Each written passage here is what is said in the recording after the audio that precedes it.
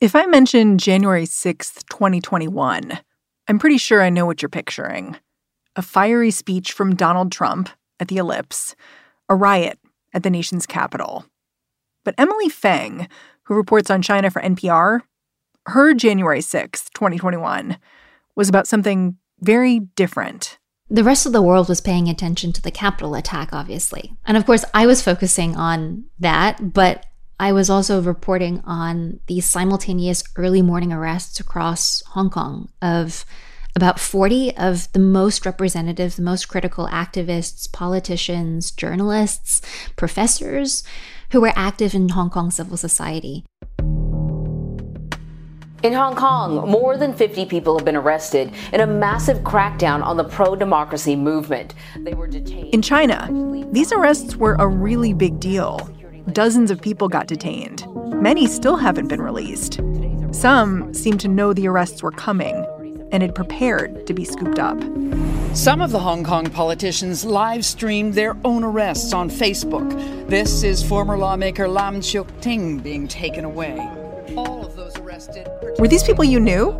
Some of these people I'd interviewed, some of these people I'd seen on the streets of Hong Kong, they were the lawmakers. These were the people on television. Sometimes they were the journalists who were reporting on television or well-known professors and activists. So you saw them every day in Hong Kong news. And they were arrested basically all at once on the same day. These people were all detained under the authority of Hong Kong's national security law. It had just passed 6 months prior.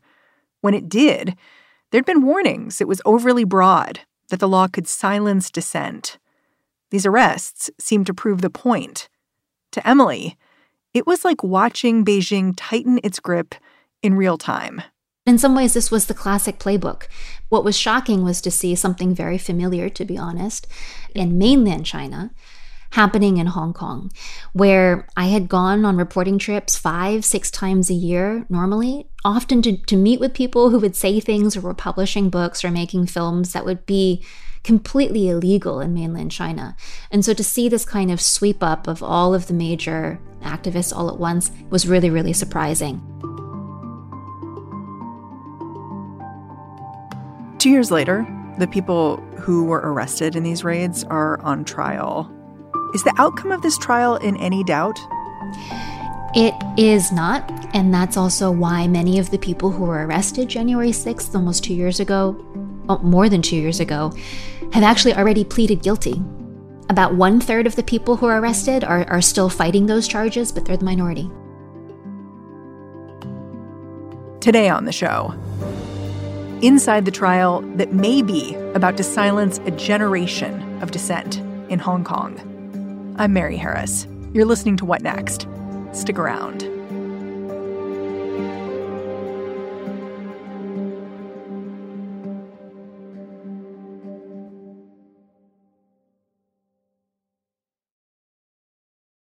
This episode is brought to you by Discover. When it comes to your finances, Discover wants you to know they are the credit card that is always there for you. With 24/7 U.S.-based live customer service, everyone has the option to talk to a real person anytime, day or night. Yep, that means no more waiting for, quote, normal business hours just to get a hold of someone. We are talking real service from real people whenever you need it. Get the customer service you deserve with Discover. Limitations apply. See terms at discover.com/creditcard. This podcast is sponsored by Ramp. Are you the decision maker in your company? Consider this. For the first time in decades, there's a better option for a corporate card and spend management platform. Meet Ramp, the only corporate card and spend management system designed to help you spend less money so you can make more. Most corporate credit cards offer points as incentives, but those points amount to less than their worth in real cash value. Ramp's business cards offer you cash back, real money in your pocket. Plus, you control who spends what with each vendor. And Ramp software collects and verifies receipts automatically, which means you'll stop wasteful spending and close your books in hours instead of days. Businesses that use Ramp add up to 5% to their bottom line the first year. If you're a decision maker, adding Ramp could be one of the best decisions you've ever made. And now get $250 when you join Ramp for free. Just go to ramp.com/easy. Ramp.com/easy. RAMP.com/easy. Cards issued by Sutton Bank and Celtic Bank, members of FDIC. Terms and conditions apply. Let's go back a bit and just explain the context for these mass arrests 2 years back. The people who were detained, it was because of Hong Kong's national security law. I wonder if you can just start by explaining why this law was passed in the first place. So the roots of this law go back more than a decade to another political protest. Beijing had tried to ram through national security education in Hong Kong. They wanted to include a provision that would strengthen British colonial era laws about sedition and about treason to make them more in line with Chinese law now that Hong Kong was under Chinese governance. And they also wanted to introduce some national security patriotic education that was more in line with pledging loyalty to Beijing in the official curriculum of Hong Kong. Did the people of Hong Kong want that? And they didn't want that. So what they did was they took to the streets, they protested because it's the only direct way that Hong Kong people have always, under British colonial rule and under Chinese rule, to voice their opinions. They don't have a direct vote to the chief executive, and they don't completely directly elect their legislative members either. So the only direct way to show your political preferences is to march in the streets. And that's what they did this time, and they succeeded. Those national security proposals were shelved, and they never happened. Fast forward to 2019, Beijing had this massive problem of dissent on their hands. Dissent in Hong Kong had been building for years by the time these latest protests broke out. Each time people took to the streets, they were protesting some new rule or regulation that stifled democratic norms. In 2019 and 2020, the outrage centered on a proposed law that would have allowed people accused of crimes to be extradited to mainland China. That bill was eventually withdrawn, but the protesters stayed in the streets, taking on an increasingly anti-government stance. On a Hong Kong side street, the police were still chasing the protesters. The officers jumping out of vans to tackle whoever they could catch, in some cases violently. As those protests got more violent, and as it started attracting international attention, Beijing felt like they needed a kind of legal final solution to this issue of dissent once and for all, something that was so draconian. It would take out all of the major civil society leaders in this movement and also discourage people from ever fomenting dissent themselves. And that was the national security law. China has passed controversial national security legislation for Hong Kong in response to the pro-democracy protests that started last year. The new law criminalises subversion and collusion with foreign forces, and has sparked widespread concern that Beijing is trying to cement control over this semi-autonomous territory. And so they took a lot of language from that earlier proposal, but they made it much stronger. They allowed people who are charged under this new national security law to potentially be tried in mainland China, not in Hong Kong. They allowed Chinese judges rather than Hong Kong appointed judges to oversee these national security trials. They denied bail for anyone who was arrested on these charges. And they really broaden the definition of what could be considered a national security violation. And the details of this law were kept secret until after it passed, right? So it really just kind of slipped in, is my understanding. The national security law was kept really, really quiet until about the day before it was about to go up for vote in the Beijing rubber stamp parliament, and then it went into effect immediately in Hong Kong. You know, looking at the impact of this law, it seems obviously ominous when it passed, but the United States has all kinds of anti-terrorism laws. What made this law particularly alarming to you? It was how broadly the four big buckets of national security violations were left undefined, which basically meant that very, very minor protest activities, simply even just, for example, printing "Glory to Hong Kong" on a t-shirt or a sign, a very, very common slogan associated with the protest, but not necessarily revolutionary or political in and of itself, even just using that slogan could be seen as a violation of the national security law. And so it was just so ambiguous that it could be used to sweep up anyone that Beijing didn't like at the moment. That was really concerning. The second point is the national security law was written to be international. So someone not from Hong Kong writing about the Hong Kong pro-democracy movement, for example, maybe asking for further sanctions on the Beijing government because of its clampdown in Hong Kong, that person writing outside of Hong Kong could also theoretically be prosecuted under the national security law. And so the reach of it was also quite expansive. So how did local pro-democracy activists respond when this law was passed? They either left or they stayed and knew that they were going to face potential arrest under this law. And you saw basically every pro-democracy civil society group and political party voluntarily shut down in order to comply with this law and not risk their members being arrested underneath it. The activists who were eventually arrested on January 6th had a different plan. Because a few months after the new national security law passed, Hong Kong was scheduled to have legislative council elections. And these activists wondered, what would happen if they ran pro-democracy candidates? So they organized. They held their own unofficial primary, gaming out who would have popular support. And so their idea was that they were going to have an informal poll where people would come out and vote, but they weren't voting in a formal election. They were just voting to show what candidates they thought were going to be best in the real legislative elections that were about to be held later that year. The idea was all these different coalitions wanted the same thing, but they kept running candidates who would compete against each other. And so they really just needed to pick the few that would do the best. And that's what this informal poll was going to identify for them. And more than 600,000 people voted in this non-binding primary, right? So it was something that people really did, even though it wasn't official. They voted, and they voted despite this very vague threat that the Hong Kong security chief put out at the time saying, perhaps if you vote, you could be seen as partaking in a national security violation. But still 600,000 or so people came out and voted. It sounds like this primary was immediately threatening to China's government, like before it even happened. So after it took place, what happened then? Well, the legislative elections were canceled. They were canceled twice for the reason of COVID. So those poll results were interesting, but they were not necessarily useful. And it gave Beijing an excuse to then go in and arrest everyone who had been involved in organizing that poll. On some deep level, it probably also did terrify them because this was an organized effort to use the institutions of Hong Kong's political system to try to change some of the policies from the inside out. This was different than people taking to the streets and tearing up sidewalks and smashing bank windows. But in some ways, this was more scary for China because it was institutional change. And they could see that it had some kind of grassroots support as well. Yeah.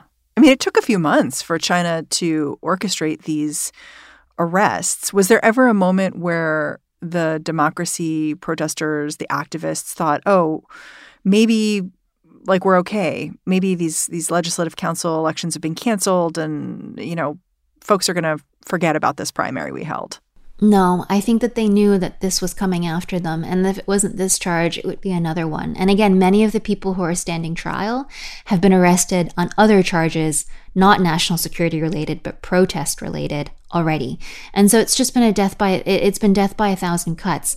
I mean, what Beijing has done is they have just managed to quietly remove everyone with political influence through what appears to be completely legal means, whether it's the national security law or other overlapping laws.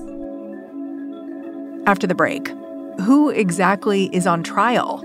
And how do you defend yourself against an authoritarian government?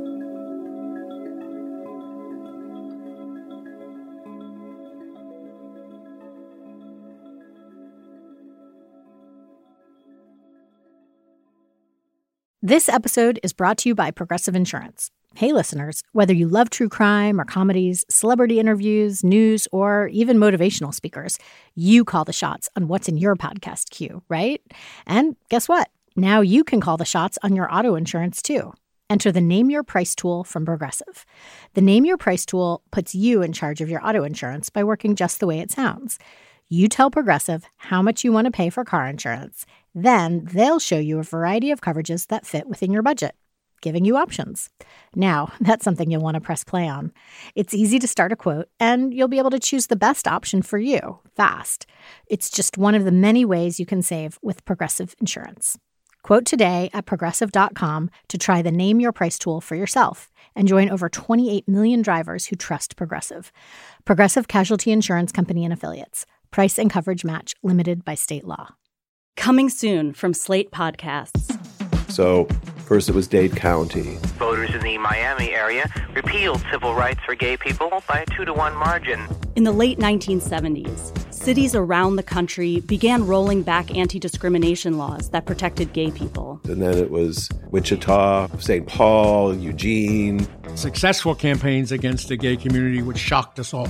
A state senator from California watched the laws fall and saw an opportunity. Homosexuality is a most repulsive lifestyle. His name was John Briggs, and he wanted to deliver the anti-gay movement its biggest prize yet. California realized that they were coming for us. I'm Christina Cauterucci.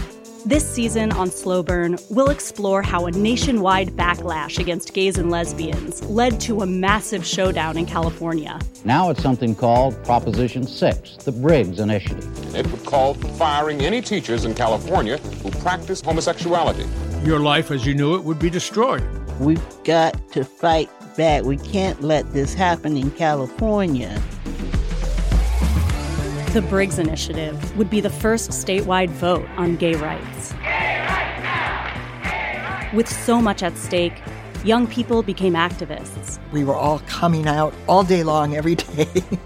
And activists became leaders. My name is Harvey Milk, and I'm here to recruit you. Slow Burn, Season 9, Gays Against Briggs. Out May 22nd, wherever you listen. If we lose here, it'll be 50 years before we ever get back up again. Like the drag queens say, take out the earrings, sharpen the nails. There ain't no going back. If you want to understand what is happening in the United States right now, you really need to understand what's happening with the courts, the law, and the Supreme Court. The battle between democracy and whatever this cage match is that we're witnessing, it's going to be won and lost at the ballot box, but it's also going to be won and lost in the courtrooms. I'm Dahlia Lithwick. I host Slate's legal podcast Amicus, and we are doubling our output, bringing you weekly episodes from here on in, because how else can we keep an eye on the many trials of Donald Trump, the conservative legal movement's assaults on our rights, the Supreme Court's latest slate of environmental gutting, gun safety eviscerating cases on the docket. So follow Amicus wherever you get your podcasts. New episodes dropping every Saturday morning.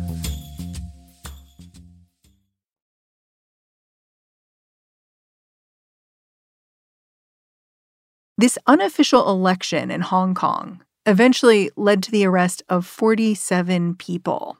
So I asked Emily Feng to introduce me to a few of them. Most of them are facing a life sentence. Some of them were lawmakers, so they were part of the legislative council that does some of the day-to-day operations of the legal backbone of the Special Autonomous Region, as it's called. One of them, Gwyneth Ho, is a journalist. And she was extremely well known for covering pro-democracy movements earlier in protests, and decided after witnessing and covering the stuff herself that she was going to be an activist herself, basically cross that line of journalistic objectivity and become part of the movement herself. And so she was extremely visible.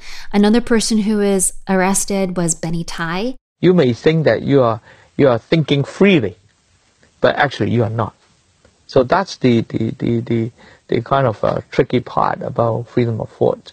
And we cannot wait until that time, that we should now voice out this concern or this danger, this threat to Hong Kong people. He, up until about 2 years ago, was a very, very well-known and beloved professor at a Hong Kong university and was extremely active in formulating the political principles that formed the Umbrella Movement. In 2014, that was a protest where people wanted to be able to directly elect the chief executive, the top leader of Hong Kong, something that they thought they were promised when Hong Kong was given back to Chinese rule in 1997, and that just has never happened since.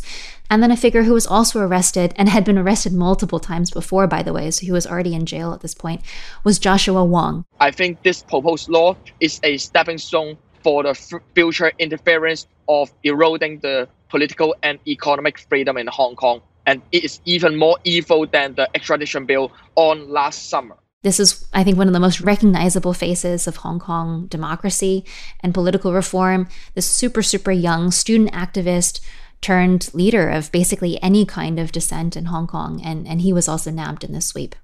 All three of these prominent activists eventually pled guilty.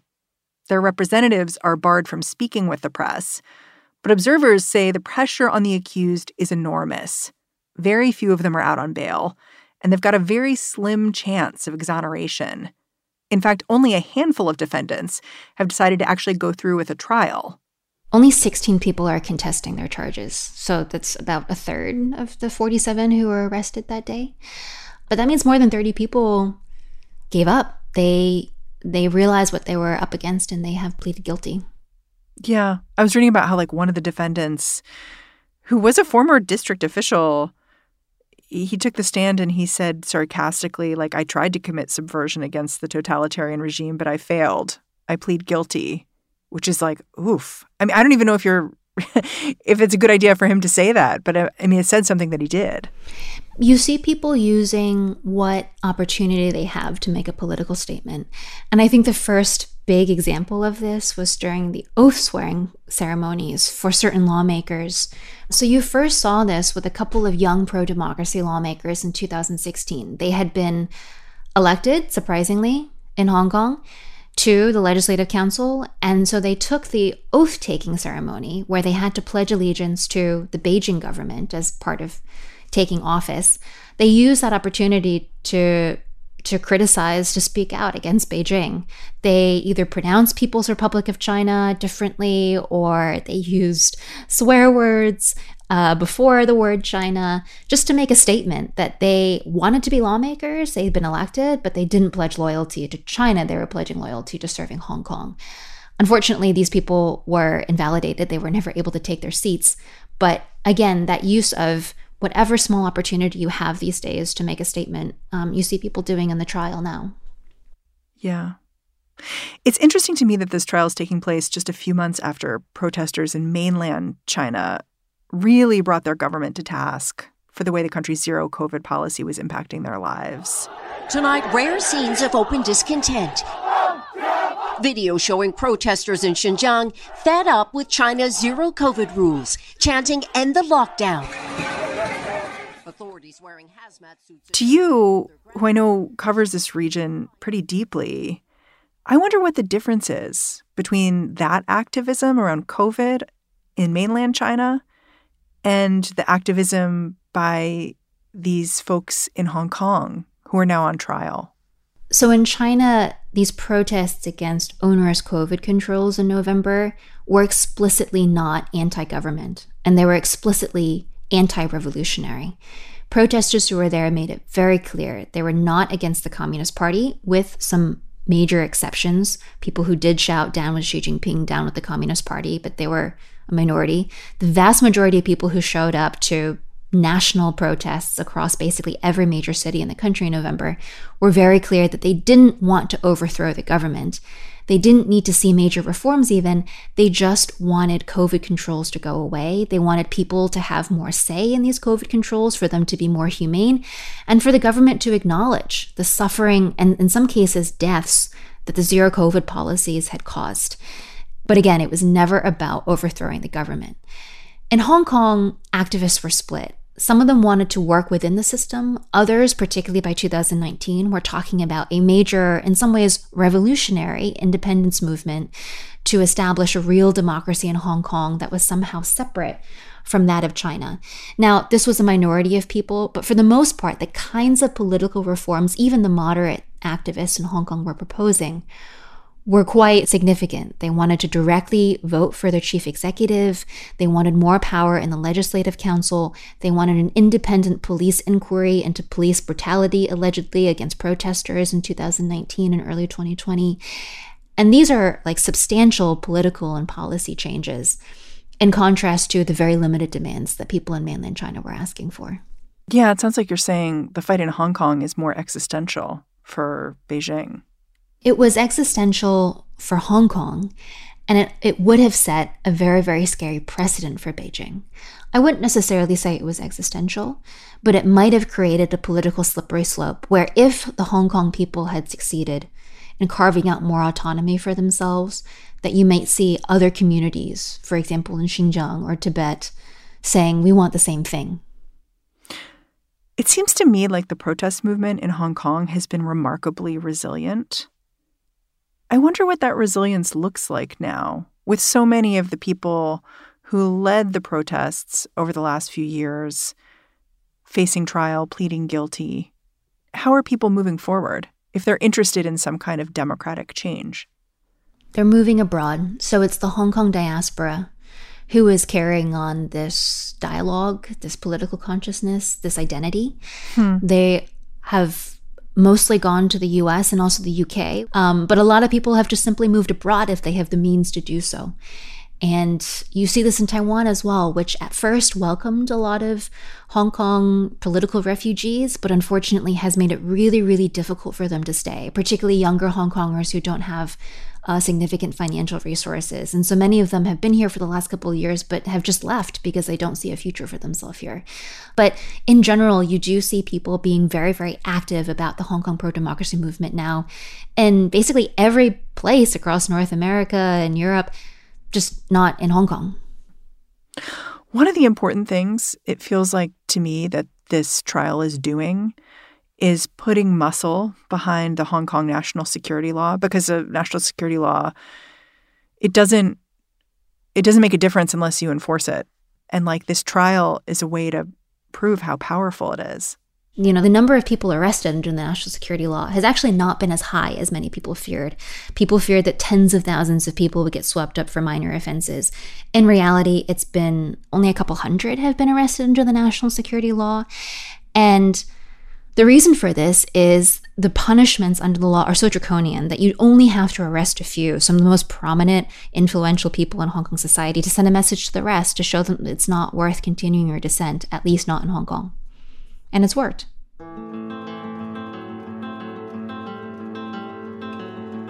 Emily Feng, I'm really grateful for your time. Thanks for coming on the show. Thank you for such great questions. Emily Feng is NPR's Beijing correspondent. All right, that's the show. If you're a fan of what we're doing here at What Next, the best way to support us is to look into joining our membership program, Slate Plus. You can find out more and sign up at slate.com/whatnextplus. What Next is produced by Elena Schwartz, Anna Phillips, Paige Osborne, and Madeline Ducharme. We are getting a ton of support from Jared Downing and Laura Spencer. We are led by Alicia Montgomery with a little boost from Susan Matthews. Ben Richmond is the Senior Director of Podcast Operations here at Slate. And I'm Mary Harris. You can go track me down on Twitter. I'm at Mary's Desk. Thanks for listening. Catch you tomorrow.